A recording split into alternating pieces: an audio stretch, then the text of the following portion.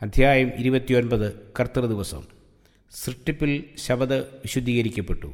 പ്രഭാത നക്ഷത്രങ്ങൾ ഒന്നിച്ച് ഘോഷിച്ചുല്ലസിക്കുകയും ദൈവപുത്രന്മാരെല്ലാം സന്തോഷിച്ചാർക്കുകയും ചെയ്തപ്പോൾ യോബ് 38:6 മനുഷ്യനു വേണ്ടി ശബത് സൃഷ്ടിക്കപ്പെട്ടു. സമാധാന ഭൂമിയിൽ മേൽ ആവസിച്ചു. താനുണ്ടാക്കിയതിനെയൊക്കെയും ദൈവം നോക്കി, അത് എത്രയും നല്ലത് എന്ന് കണ്ടു. തൻ്റെ പൂർത്തീകരിക്കപ്പെട്ട വേലയിൽ സംതൃപ്തനായി ദൈവം വിശ്രമിച്ചു. ഉൽപ്പത്തി 1:31. താൻ സൃഷ്ടിച്ചുണ്ടാക്കിയ സകല പ്രവൃത്തിയിൽ നിന്നും അന്ന് നിവർത്തനായതുകൊണ്ട് ദൈവം 7-ാം ദിവസത്തെ അനുഗ്രഹിച്ച് ശുദ്ധീകരിച്ചു. ദൈവം ആദാമിനെ ഒരു സ്വസ്ഥദിനമായി ശബദിനെ നൽകി. അത് സൃഷ്ടിപ്പിൻ്റെ ഒരു സ്മാരകവും ദൈവശക്തിയുടെ സ്നേഹത്തിൻ്റെയും ഒരു അടയാളവുമാകുന്നു. തിരുവെഴുത്തുകൾ പറയുന്നു, ദൈവം സൃഷ്ടിച്ചുണ്ടാക്കിയ സകല പ്രവൃത്തികളും തൻ്റെ അത്ഭുതങ്ങൾക്ക് ഒരു ജ്ഞാപകമായി തൻ്റെ നിത്യശക്തിയെയും ദിവ്യത്വത്തെയും പ്രസ്താവിക്കുന്നു. ഉൽപ്പത്തി 2:3, സങ്കീർത്തനം 111:4, റോമർ 1:20. ദൈവം സകലത്തിൻ്റെയും സൃഷ്ടാവാകുന്നു. ആദിയിൽ വചനമുണ്ടായിരുന്നു, വചനം ദൈവത്തോടു കൂടെയായിരുന്നു, സകലവും അവൻ മുഖാന്തരം ഉളവായി, ഉളവായതൊന്നും അവനെ കൂടാതെ ഉളവായതല്ല. യോഹന്നാൻ 1:1-3. ശബത് സൃഷ്ടിപ്പിൻ്റെ ഒരു സ്മാരകമായിരുന്നതിനാൽ ക്രിസ്തുവിൻ്റെ സ്നേഹത്തിൻ്റെയും ശക്തിയുടെയും ഒരു അടയാളവും കൂടിയാണ്. ശബത് നമ്മുടെ ചിന്തകളെ പ്രകൃതിയിലേക്ക് ക്ഷണിക്കുന്നു. സൃഷ്ടാവുമായി സമ്പർക്കം പുലർത്തുന്നതിന് അത് നമ്മെ സഹായിക്കുന്നു. പക്ഷികളുടെ കളകൂജനത്തിൽ, മരങ്ങളുടെ മർമ്മര ശബ്ദങ്ങളിൽ, കടലിൻ്റെ സംഗീതത്തിൽ, ഏദൻ പൂക്കാവനത്തിൽ വെച്ച് വെയിലാറിയപ്പോൾ ആദാമിനോട് ഹവ്വായോട് സംസാരിച്ച ദൈവം, ആ ദൈവത്തിൻ്റെ ശബ്ദം ഇപ്പോഴും പ്രതിധ്വനിക്കുന്നു. പ്രകൃതിയിൽ ദൈവത്തിൻ്റെ ശക്തിയെ നാം ദർശിക്കുമ്പോൾ നമുക്ക് ദിവ്യമായ ആശ്വാസം ലഭിക്കുന്നു. സകലത്തെയും സൃഷ്ടിച്ച ദൈവത്തിൻ്റെ വചനം ആത്മാവിനും ജീവനും നൽകുന്നു. ഇരുട്ടിൽ നിന്ന് വെളിച്ചം പ്രകാശിക്കണം എന്നരുളി ചെയ്ത ദൈവം യേശുക്രിസ്തുവിൻ്റെ മുഖത്തിലുള്ള ദൈവതേജസ്സിൻ്റെ പരിജ്ഞാനം വിളങ്ങിക്കേണ്ടതിന് ഞങ്ങളുടെ ഹൃദയങ്ങളിൽ പ്രകാശിച്ചിരിക്കുന്നു. 2 കൊരിന്ത്യർ 4:6. യഹോവേ, നിൻ്റെ പ്രവൃത്തി കൊണ്ട് നീ എന്നെ സന്തോഷിപ്പിക്കുന്നു. ഞാൻ നിൻ്റെ കൈകളുടെ പ്രവൃത്തിയെക്കുറിച്ച് ഘോഷിച്ചുല്ലസിക്കുന്നു. യഹോവേ, നിൻ്റെ പ്രവൃത്തികൾ എത്ര വലിയവയാകുന്നു. നിൻ്റെ വിചാരങ്ങൾ അത്യന്തം അഗാധമായവ തന്നെ. സങ്കീർത്തനം 92:4-5. പ്രവാചകനായ യെശയ്യാവിൽ കൂടെ പരിശുദ്ധാത്മാവ് പറയുന്നു, ആകയാൽ നിങ്ങൾ ദൈവത്തെ ആരോട് ഉപമിക്കും? ഏത് പ്രതിമയെ നിങ്ങൾ അവനോട് സദൃശ്യമാക്കും? നിങ്ങൾക്ക് അറിഞ്ഞുകൂടെയോ? നിങ്ങൾ കേട്ടിട്ടില്ലയോ? ആദ്യം മുതൽ നിങ്ങളോട് അറിയിച്ചിട്ടില്ലയോ? ഭൂമിയുടെ അടിസ്ഥാനങ്ങളാൽ നിങ്ങൾ ഗ്രഹിച്ചിട്ടില്ലയോ? അവൻ ഭൂമണ്ഡലത്തിനു മീതെ അധിവസിക്കുന്നു. അതിലെ നിവാസികൾ വെട്ടുക്കിളികളെപ്പോലെ ഇരിക്കുന്നു. അവൻ ആകാശത്തെ ഒരു തിരശ്ശീല പോലെ നിവർക്കുകയും പാർപ്പാനുള്ള ഒരു കൂടാരത്തെപ്പോലെ വിരിക്കുകയും ചെയ്യുന്നു. ആകയാൽ നിങ്ങൾ എന്നെ ആരോട് സദൃശ്യമാക്കും? ഞാൻ ആരോട് തുല്യനാകും എന്ന് പരിശുദ്ധനായവൻ അരുളി ചെയ്യുന്നു. നിങ്ങൾ കണ്ണ് മേലോട്ട് ഉയർത്തി നോക്കുവീൻ. അവയെ സൃഷ്ടിച്ചതാര്? അവൻ അവയുടെ സൈന്യത്തെ സംഖ്യാക്രമത്തിൽ പുറപ്പെടുവിക്കുന്നു. അവയെ എല്ലാം പേർ ചൊല്ലി വിളിക്കുകയും ചെയ്യുന്നു. അവൻ്റെ വീരമഹാത്മ്യ നിമിത്തവും അവൻ്റെ ശക്തിയുടെ ആധിക്യ നിമിത്തവും അവയിൽ ഒന്നും കുറഞ്ഞു കാണുകയില്ല. എന്നാൽ എൻ്റെ വഴി യഹോവയ്ക്ക് മറഞ്ഞിരിക്കുന്നു. എൻ്റെ ന്യായം എൻ്റെ ദൈവം കാണാതെ കടന്നുപോയിരിക്കുന്നുവെന്ന് യാക്കോബേ നീ പറയും. ഇസ്രായേലേ, നീ സംസാരിക്കുകയും ചെയ്യുന്നത് എന്ത്? നിനക്കറിഞ്ഞുകൂടെയോ? നീ കേട്ടിട്ടില്ലയോ? യഹോവ നിത്യദൈവം, ഭൂമിയുടെ അറുതികളെ സൃഷ്ടിച്ചവൻ തന്നെ. അവൻ ക്ഷീണിക്കുന്നില്ല, തളർന്നു പോകുന്നതുമില്ല. അവൻ ക്ഷീണിച്ചിരിക്കുന്നവരെ അവർക്ക് ശക്തി നൽകുന്നു, ബലമില്ലാത്തവന് ബലം വർദ്ധിപ്പിക്കുന്നു. നീ ഭയപ്പെടേണ്ട, ഞാൻ നിന്നോട് കൂടെയുണ്ട്. ഭ്രമിച്ചു നോക്കേണ്ട, ഞാൻ നിന്റെ ദൈവമാകുന്നു. ഞാൻ നിന്നെ ശക്തീകരിക്കും, ഞാൻ നിന്നെ സഹായിക്കും. എൻ്റെ നീതിയുള്ള വലം കൈകൊണ്ട് ഞാൻ നിന്നെ താങ്ങും. സകല ഭൂസീമാവാസികളുമായുള്ളവരെ എങ്കിലേക്ക് തിരിഞ്ഞ് രക്ഷപ്പെടുവീൻ. ഞാൻ അല്ലാതെ വേറെ ദൈവമില്ലല്ലോ. ഈ കൽപ്പനകളെല്ലാം സൃഷ്ടിസ്മാരകമായ ശബദിനെ നാം വിശുദ്ധിയോടെ കാക്കുന്നതിന് വേണ്ടി നൽകിയിട്ടുള്ളതാണ്. ഇസ്രായേലിൻ്റെ ദൈവം ശബദുകളെ വിശുദ്ധീകരിപ്പാൻ കൽപ്പിച്ചപ്പോൾ, എൻ്റെ ശബദുകളെ വിശുദ്ധീകരിപ്പീൻ, ഞാൻ നിങ്ങളുടെ ദൈവമായ യഹോവ എന്ന് നിങ്ങൾ അറിയേണ്ടതിന് അവ എനിക്ക് നിങ്ങൾക്കിവിടയിൽ അടയാളമായിരിക്കട്ടെ. യെശയ്യാവ് 40:18-29, 41:10, 45:22, യെഹെസ്കേൽ 20:20. സീനായിൽ വച്ച് നൽകിയ കൽപ്പനയിൽ ശബത് ഉൾക്കൊണ്ടിരുന്നു. എന്നാൽ ശബത് സ്വസ്ഥദിനമായി ആദ്യമായി അറിയപ്പെട്ടത് അപ്പോഴായിരുന്നില്ല. സീനായിൽ വരും മുമ്പ് ഇസ്രായേൽ മക്കൾക്ക് ശബദിനെക്കുറിച്ച് അറിവുണ്ടായിരുന്നു. സീനായിലേക്കുള്ള യാത്രാമധ്യേ അവർ ശബത് ആചരിച്ചു. ചിലർ ശബദിനെ അശുദ്ധമാക്കിയപ്പോൾ യഹോവ അവരെ ശാസിച്ചു. എൻ്റെ കൽപ്പനകളും ന്യായപ്രമാണങ്ങളും പ്രമാണിപ്പാൻ നിങ്ങൾക്ക് എത്രത്തോളം മനസ്സില്ലാതിരിക്കും. പുറപ്പാട് 16:28. ശബത് ഇസ്രായേലിന് വേണ്ടി മാത്രമുള്ളതായിരുന്നില്ല, മുഴു ലോകത്തിനു വേണ്ടിയായിരുന്നു ശബത് നിർമ്മിക്കപ്പെട്ടത്. 10 കൽപ്പനയിലെ മറ്റ് നിയമങ്ങൾക്ക് നീക്കം വരാത്തതുപോലെ ശബത്തും മാറ്റമില്ലാത്ത കൽപ്പനയാണ്. 4-ാം കൽപ്പനയുടെ കൂടെ ഉൾക്കൊണ്ടിരുന്ന 10 കൽപ്പനയെക്കുറിച്ച് കർത്താവ് പറയുന്നത്, ആകാശവും ഭൂമിയും ഒഴിഞ്ഞു പോകും വരെ ന്യായപ്രമാണത്തിൽ നിന്ന് ഒരു വള്ളിയെങ്കിലും പുള്ളിയെങ്കിലും ഒരു നാളും ഒഴിഞ്ഞു പോകുകയില്ല. ആകാശവും ഭൂമിയും നിലനിൽക്കുന്ന നാൾ വരെ സൃഷ്ടാവിൻ്റെ ശക്തിയുടെ അടയാളമായി ശബത്ത് തുടരും. ഈ ഭൂമിയിൽ ഏദെൻ തോട്ടം പുനഃസ്ഥാപിതമാകുമ്പോൾ ദൈവത്തിൻ്റെ വിശുദ്ധ ദിനം ഭൂമിയിൽ എല്ലായിടവും ബഹുമാനിക്കപ്പെടും. മഹത്വീകരിക്കപ്പെട്ട പുതിയ ഭൂമിയിൽ അമാവാസി തോറും ശബത്ത് തോറും സകല ജഡവും എൻ്റെ സന്നിധിയിൽ നമസ്കരിപ്പാൻ വരുമെന്ന് യഹോവ അരുളി ചെയ്യുന്നു. മത്തായി 5:18, യെശയ്യാ 66:23. ഇസ്രായേലിന് നൽകപ്പെട്ട സ്ഥാപനങ്ങളിൽ ശബത്തിനെപ്പോലെ അവരെ മറ്റ് ജനങ്ങളിൽ നിന്ന് വേർതിരിക്കുന്ന വേറൊന്നില്ലായിരുന്നു. ശബദാചരണത്തിൽ കൂടെ ഇസ്രായേല്യർ സത്യദൈവത്തെ ആരാധിക്കുന്നവരാണെന്ന് ലോകമറിയുവാൻ ദൈവം ആഗ്രഹിച്ചു. ദൈവജനം വിഗ്രഹാരാധനയിൽ നിന്ന് വേർപെട്ടിരിക്കുന്നുവെന്നും സത്യദൈവത്തോട് അവർ ബന്ധപ്പെട്ടിരിക്കുന്നുവെന്നും കാണിപ്പാനുള്ള ഒരടയാളമായി ദൈവം ശബത്തിനെ സ്ഥാപിച്ചു. ശബത്ത് വിശുദ്ധമായി ആചരിക്കണമെങ്കിൽ ആളുകൾ വിശുദ്ധരായിരിക്കണം. വിശ്വാസത്താൽ ക്രിസ്തുവിൻ്റെ നീതിയുടെ പങ്കാളികളായി അവർ തീരണം. ശബത്ത് നാളിനെ ശുദ്ധീകരിപ്പാൻ ഓർക്കുക എന്ന കൽപ്പന ദൈവം നൽകിയപ്പോൾ നിങ്ങൾ എനിക്ക് വിശുദ്ധന്മാരായിരിക്കണം എന്നുകൂടെ കർത്താവ് കൽപ്പിച്ചു. പുറപ്പാട് 20:8, 22-31. ഇസ്രായേല്യർ സത്യദൈവത്തെ ആരാധിക്കുന്നവർ എന്ന് വേർതിരിച്ചു കാണിപ്പാൻ ശബത്ത് വിശുദ്ധമായി ആചരിക്കേണ്ടത് ആവശ്യമായിരുന്നു. വിശ്വാസത്താൽ ക്രിസ്തുവിൻ്റെ നീതി സ്വന്തമാക്കുവാൻ കഴിയാത്ത യഹൂദന്മാർ ദൈവത്തിൽ നിന്ന് അകന്നപ്പോൾ ശബത്തിൻ്റെ പ്രാധാന്യം അവർക്ക് നഷ്ടപ്പെട്ടു. ക്രിസ്തുവിൽ നിന്ന് ആളുകളെ അകറ്റുവാൻ സാത്താൻ അവരുടെ ഹൃദയങ്ങളെ കീഴടക്കി. കൂടാതെ ക്രിസ്തുവിൻ്റെ അധികാരത്തിൻ്റെ അടയാളമായ ശബത്തിനെ ദുഷിപ്പിക്കുവാൻ അവർ ശ്രമിച്ചു. ദൈവത്തിൻ്റെ വിശുദ്ധ ദിവസത്തെ ഭാരമേറിയതാക്കി തീർക്കുവാൻ നിയമങ്ങൾ നിർമ്മിച്ചുകൊണ്ട് സാത്താൻ്റെ ഇഷ്ടം യഹൂദന്മാർ നിറവേറ്റി. ക്രിസ്തുവിൻ്റെ കാലത്ത് ശബദാചരണം വളരെ ദുഷിക്കപ്പെട്ട് കഴിഞ്ഞിരുന്നു. സ്നേഹവാനായ സ്വർഗീയ പിതാവിൻ്റെ സ്വഭാവത്തെ പ്രതിഫലിപ്പിക്കുന്നതിന് പകരം സ്വന്തം ഇഷ്ടം ചെയ്യുന്നവരും സ്വാർത്ഥരുമായ നേതാക്കളുടെ സ്വഭാവത്തെ ശബത്ത് പ്രതിഫലിപ്പിച്ചു.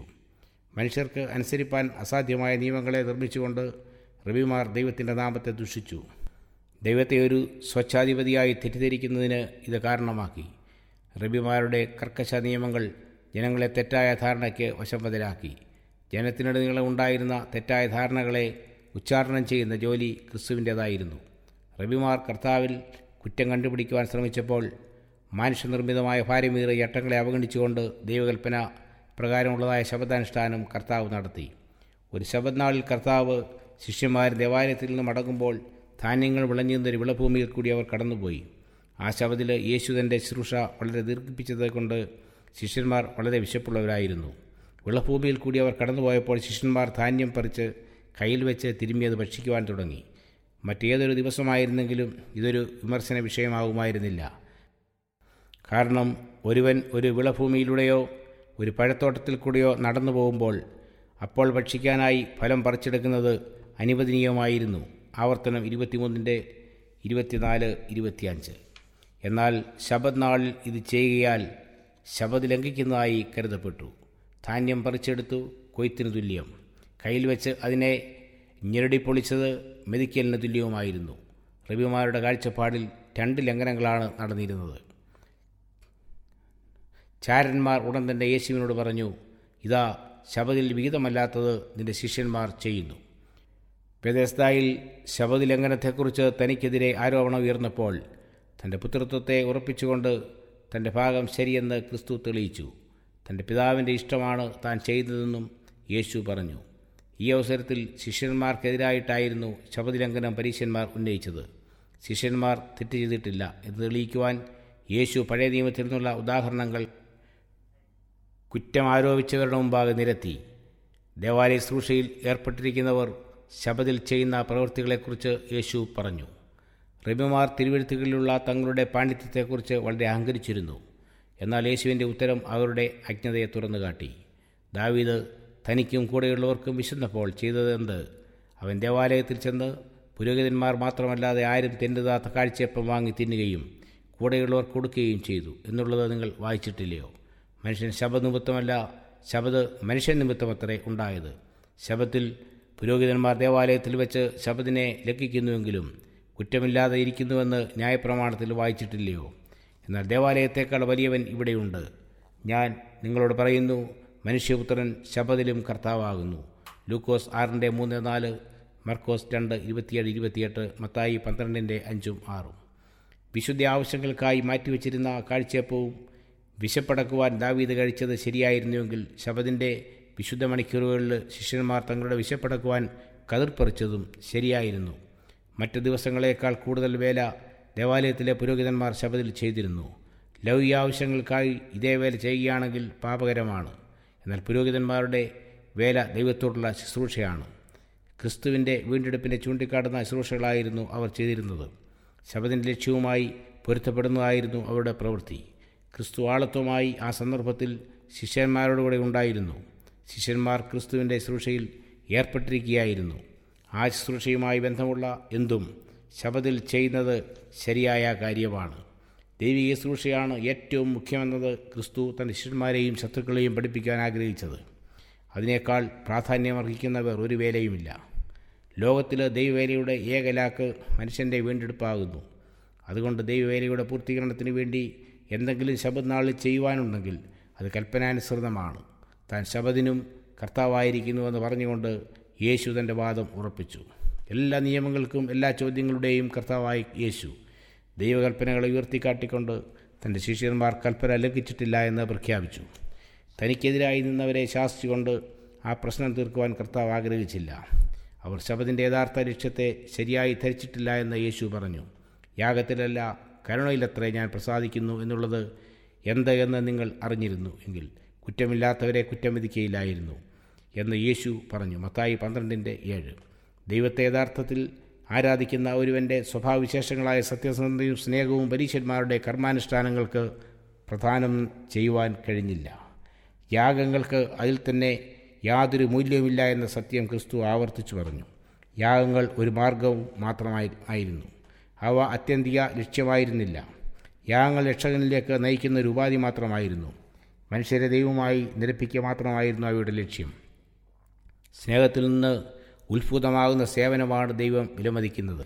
ഇതില്ലാതായിത്തീരുമ്പോൾ ആചാരാനുഷ്ഠാനങ്ങൾ ശുഷ്കമായിത്തീരുന്നു. ശബദിനെ സംബന്ധിച്ചും ഇതാണ് സത്യം.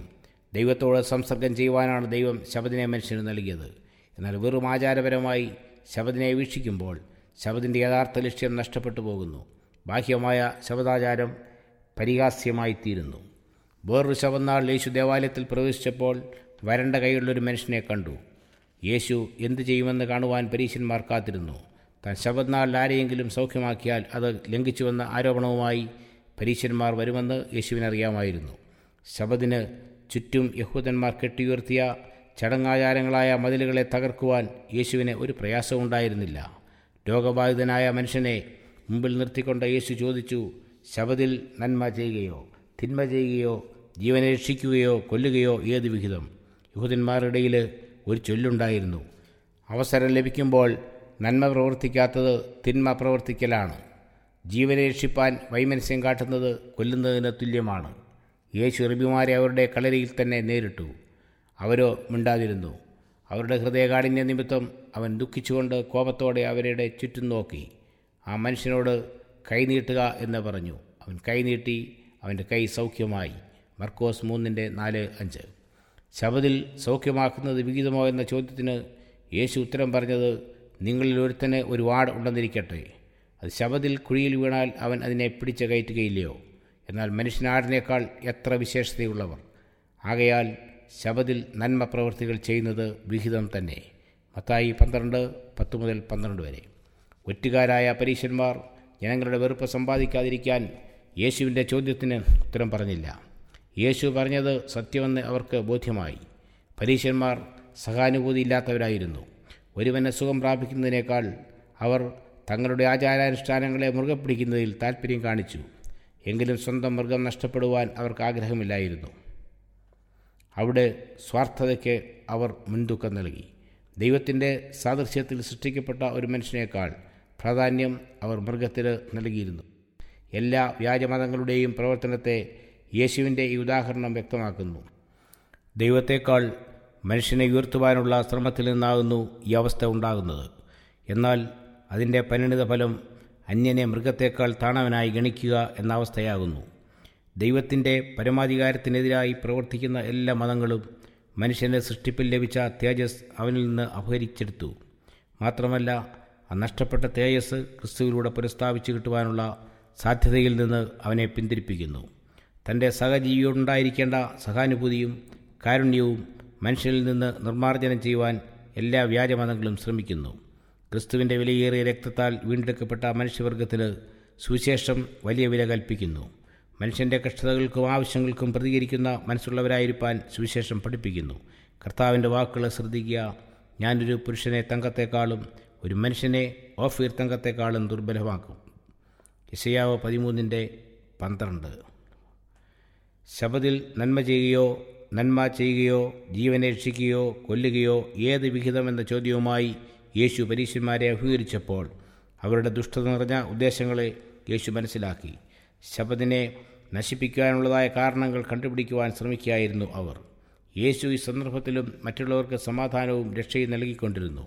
യേശുവിനെ പോലെ ശബത്തിൽ രോഗികളെ സൗഖ്യമാക്കുന്നതിനോ പരീശന്മാരുടെ ഹൃദയത്തിൽ ആഗ്രഹിച്ചതുപോലെ ശബത്തിൽ അവരെ കൊല ചെയ്യുന്നതിനോ ഏതായിരുന്നു ശരിയായിട്ടുള്ളത്? ദൈവത്തിൻ്റെ വിശുദ്ധ ദിവസത്തിൽ ഹൃദയത്തിൽ സ്നേഹമില്ലാതിരിക്കുന്നതോ അഥവാ കരുണയുടെ പ്രവൃത്തികൾ ചെയ്തുകൊണ്ട് ഏവരെയും സ്നേഹിക്കുന്നതോ ഏതാകുന്നു കൂടുതൽ അഭികാമ്യം? വരണ്ട കൈയുള്ള മനുഷ്യനെ സൗഖ്യമാക്കിയതിൽ കൂടെ യഹൂദന്മാരുടെ ഇടുങ്ങിയ പാരമ്പര്യങ്ങളെ യേശു വിമർശിക്കുകയായിരുന്നു. ദൈവം നൽകിയ 4-ാം കൽപ്പന അതിൻ്റെ ശരിയായ അർത്ഥത്തിൽ ഉപയോഗിക്കുവാൻ യേശു പഠിപ്പിച്ചു. ശബത്തിൽ നന്മ ചെയ്യുന്നത് വിഹിതം എന്ന് യേശു പ്രസ്താവിച്ചു. യഹൂദന്മാരുടെ അർത്ഥമില്ലാത്ത നിരോധനങ്ങളെ തുടച്ചു മാറ്റിക്കൊണ്ട് യേശു ശബത്തിനെ ബഹുമാനയോഗ്യമാക്കി തീർത്തു. യേശുവിൻ്റെ മേൽ കുറ്റമാരോപിച്ചവർ വാസ്തവത്തിൽ ശബത്തിനെ നിന്ദിക്കുകയായിരുന്നു.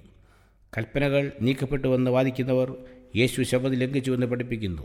തൻ്റെ ശിഷ്യന്മാർ ചെയ്തതിനെ യേശു ന്യായീകരിച്ചുവെന്നും അവർ പറയുന്നു. അങ്ങനെ കുറ്റാരോപകരമായ യഹൂദന്മാരുടെ സ്ഥാനം അവർ ഏറ്റെടുക്കുകയാണ്. ഞാൻ എൻ്റെ പിതാവിൻ്റെ കൽപ്പനകൾ പ്രമാണിച്ച് അവൻ്റെ സ്നേഹത്തിൽ വസിക്കുന്നു, യോഹന്നാൻ 15:10 എന്ന് പറഞ്ഞ കർത്താവിൻ്റെ സാക്ഷ്യത്തെ ഈ ആധുനിക വിമർശകർ എതിർക്കുകയാണ്. കർത്താവിൻ്റെ ശിഷ്യന്മാരോ ശബത്ത് കൽപ്പന ഒരിക്കലും ലംഘിച്ചില്ല. ക്രിസ്തു ന്യായപ്രമാണത്തിൻ്റെ ജീവിക്കുന്ന ഒരു പ്രതിനിധിയാകുന്നു. യേശുവിൻ്റെ ജീവിതത്തിൽ കൽപ്പനാലംഘനം ഒരിക്കലും ഉണ്ടായിട്ടില്ല. തന്നെ കുറ്റത്തിൽ പിടിപ്പാൻ കാത്തുനിന്ന ലോകത്തിന് സാക്ഷികളായിരിക്കേണ്ട ഒരു ജനതയെ നോക്കിക്കൊണ്ട് യേശു പറഞ്ഞു, നിങ്ങളിൽ ആർ എന്നെ പാപത്തെക്കുറിച്ച് ബോധം വരുത്തുന്നു? പ്രവാചകന്മാരും ഗോത്രപിതാക്കന്മാരും പ്രഖ്യാപിച്ചതിനെ മാറ്റുവാനല്ല യേശു ക്രിസ്തു വന്നത്. എന്തുകൊണ്ടെന്നാൽ മനുഷ്യവർഗത്തിൻ്റെ പ്രതിനിധികളായ അവരിൽ കൂടെ സംസാരിച്ചത് ക്രിസ്തുവായിരുന്നു. ദൈവവചനത്തിൻ്റെ എല്ലാ സത്യവും അവനിൽ നിന്നുമാണ് വന്നത്. എന്നാൽ ഈ വിലയേറിയ രത്നങ്ങൾ തെറ്റായ പശ്ചാത്തലത്തിൽ പതിക്കപ്പെട്ടു. അവരുടെ അമൂല്യമായ പ്രകാശവീതികൾ തെറ്റായ ആശയങ്ങളെ പ്രകാശിതമാക്കുവാൻ ഉപയോഗിക്കപ്പെട്ടു. എന്നാൽ അവയെ തെറ്റായ സ്ഥാനങ്ങളിൽ നിന്ന് മാറ്റി സത്യത്തിൻ്റെ എട്ടക്കൂട്ടിൽ പുനഃസ്ഥാപിക്കുവാൻ ദൈവം ആഗ്രഹിച്ചു. ദൈവകരങ്ങൾക്ക് മാത്രമേ ഈ വേല പൂർത്തീകരിക്കുവാൻ സാധ്യമാകൂ. സത്യത്തെ തെറ്റായി ബന്ധപ്പെടുത്തിയതുകൊണ്ട് ദൈവത്തിൻ്റെയും മനുഷ്യൻ്റെയും ശത്രു ആയവൻ്റെ ഉദ്ദേശങ്ങൾ നിറവേറ്റുവാൻ വേണ്ടി അത് ഉപയോഗിക്കപ്പെട്ടു. ദൈവത്തെ മഹത്വീകരിക്കുന്നതിനും മനുഷ്യവർഗത്തിൻ്റെ രക്ഷയ്ക്കായി പ്രവർത്തിക്കുന്നതിനും വേണ്ടി സത്യത്തെ അതിൻ്റെ യഥാർത്ഥ സ്ഥാനത്താക്കുവാനായി ക്രിസ്തു വന്നു. മനുഷ്യൻ ശബത്തിന് വേണ്ടിയല്ല, മനുഷ്യന് വേണ്ടി അത്രേ ശബത്ത് എന്ന് കർത്താവ് പറഞ്ഞു. മനുഷ്യവർഗത്തിൻ്റെ നന്മയ്ക്ക് വേണ്ടിയാണ് ദൈവത്തിൻ്റെ എല്ലാ സ്ഥാപനങ്ങളും നിലകൊള്ളുന്നത്. സകലവും നിങ്ങൾ നിമിത്തമല്ലയോ? പൗലോസോ അപ്പല്ലോസോ കേഫാവോ ലോകമോ ജീവനോ മരണമോ ഇപ്പോഴുള്ളതോ വരുവാനുള്ളതോ സകലവും നിങ്ങൾക്കുള്ളത്. നിങ്ങളോ ക്രിസ്തുവിനുള്ളവർ, ക്രിസ്തു ദൈവത്തിനുള്ളവൻ. 2 കൊരിന്ത്യർ 4:15, 1 കൊരിന്ത്യർ 3:22-23.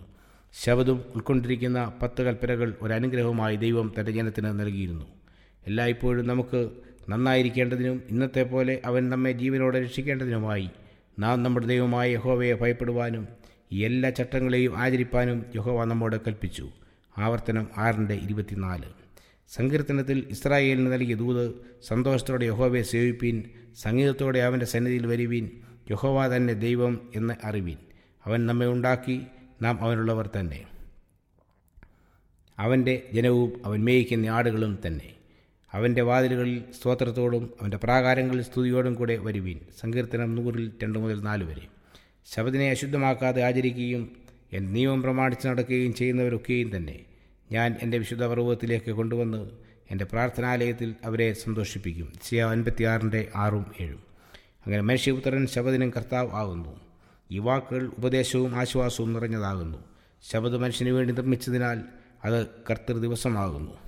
അത് ക്രിസ്തുവിൻ്റെ ഉടമസ്ഥാവകാശത്തിലുള്ളതാകുന്നു. സകലവും അവൻ മുഖാന്തരം ഉളവായതൊന്നും അവനെ കൂടാതെ ഉളവായതല്ല. യോഹന്നാൻ 1:3. ക്രിസ്തു സകലവും സൃഷ്ടിച്ചതിനാൽ അവൻ ശബദിൻ്റെ സൃഷ്ടാവാകുന്നു.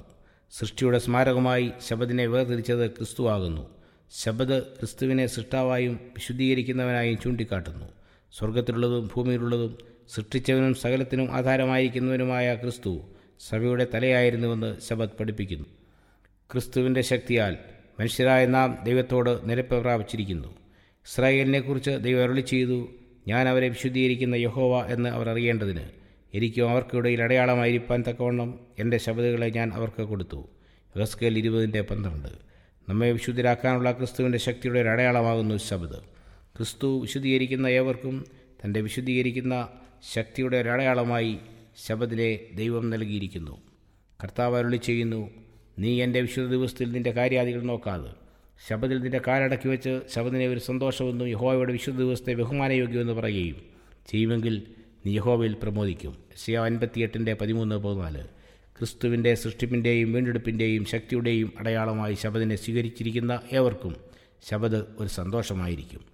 ക്രിസ്തുവിനെ അതിൽ അവർ ദർശിക്കും, അവർ അവനിൽ പ്രമോദിക്കും. ക്രിസ്തുവിൻ്റെ വീണ്ടെടുപ്പിന് ശക്തിയുടെ ഒരു തെളിവായി ശബദ് നിലകൊള്ളുകയും സൃഷ്ടിപ്പിനെ അത് ചൂണ്ടിക്കാണിക്കുകയും ചെയ്യുന്നു. ഏതിൽ നഷ്ടമായ സമാധാനത്തെ നമ്മുടെ സ്മരണയിൽ കൊണ്ടുവരുന്നതിനോടൊപ്പം കർത്താവ് പുനഃസ്ഥാപിച്ച സമാധാനത്തെ നമ്മുടെ അനുഭവത്തിലേക്ക് ശബദ് കൊണ്ടുവരുന്നു. പ്രകൃതി ക്രിസ്തുവിൻ്റെ ഹൃദയംഗമായ ക്ഷണത്തെ ഏറ്റുചൊല്ലുന്നു. അധ്വാനിക്കുന്നവരും ഭാരം ചുമക്കുന്നവരുമായുള്ളവരെ എല്ലാവരും എൻ്റെ അടുക്കൽ വരുവീൻ, ഞാൻ നിങ്ങളെ ആശ്വസിപ്പിക്കും. മത്തായി 11:28.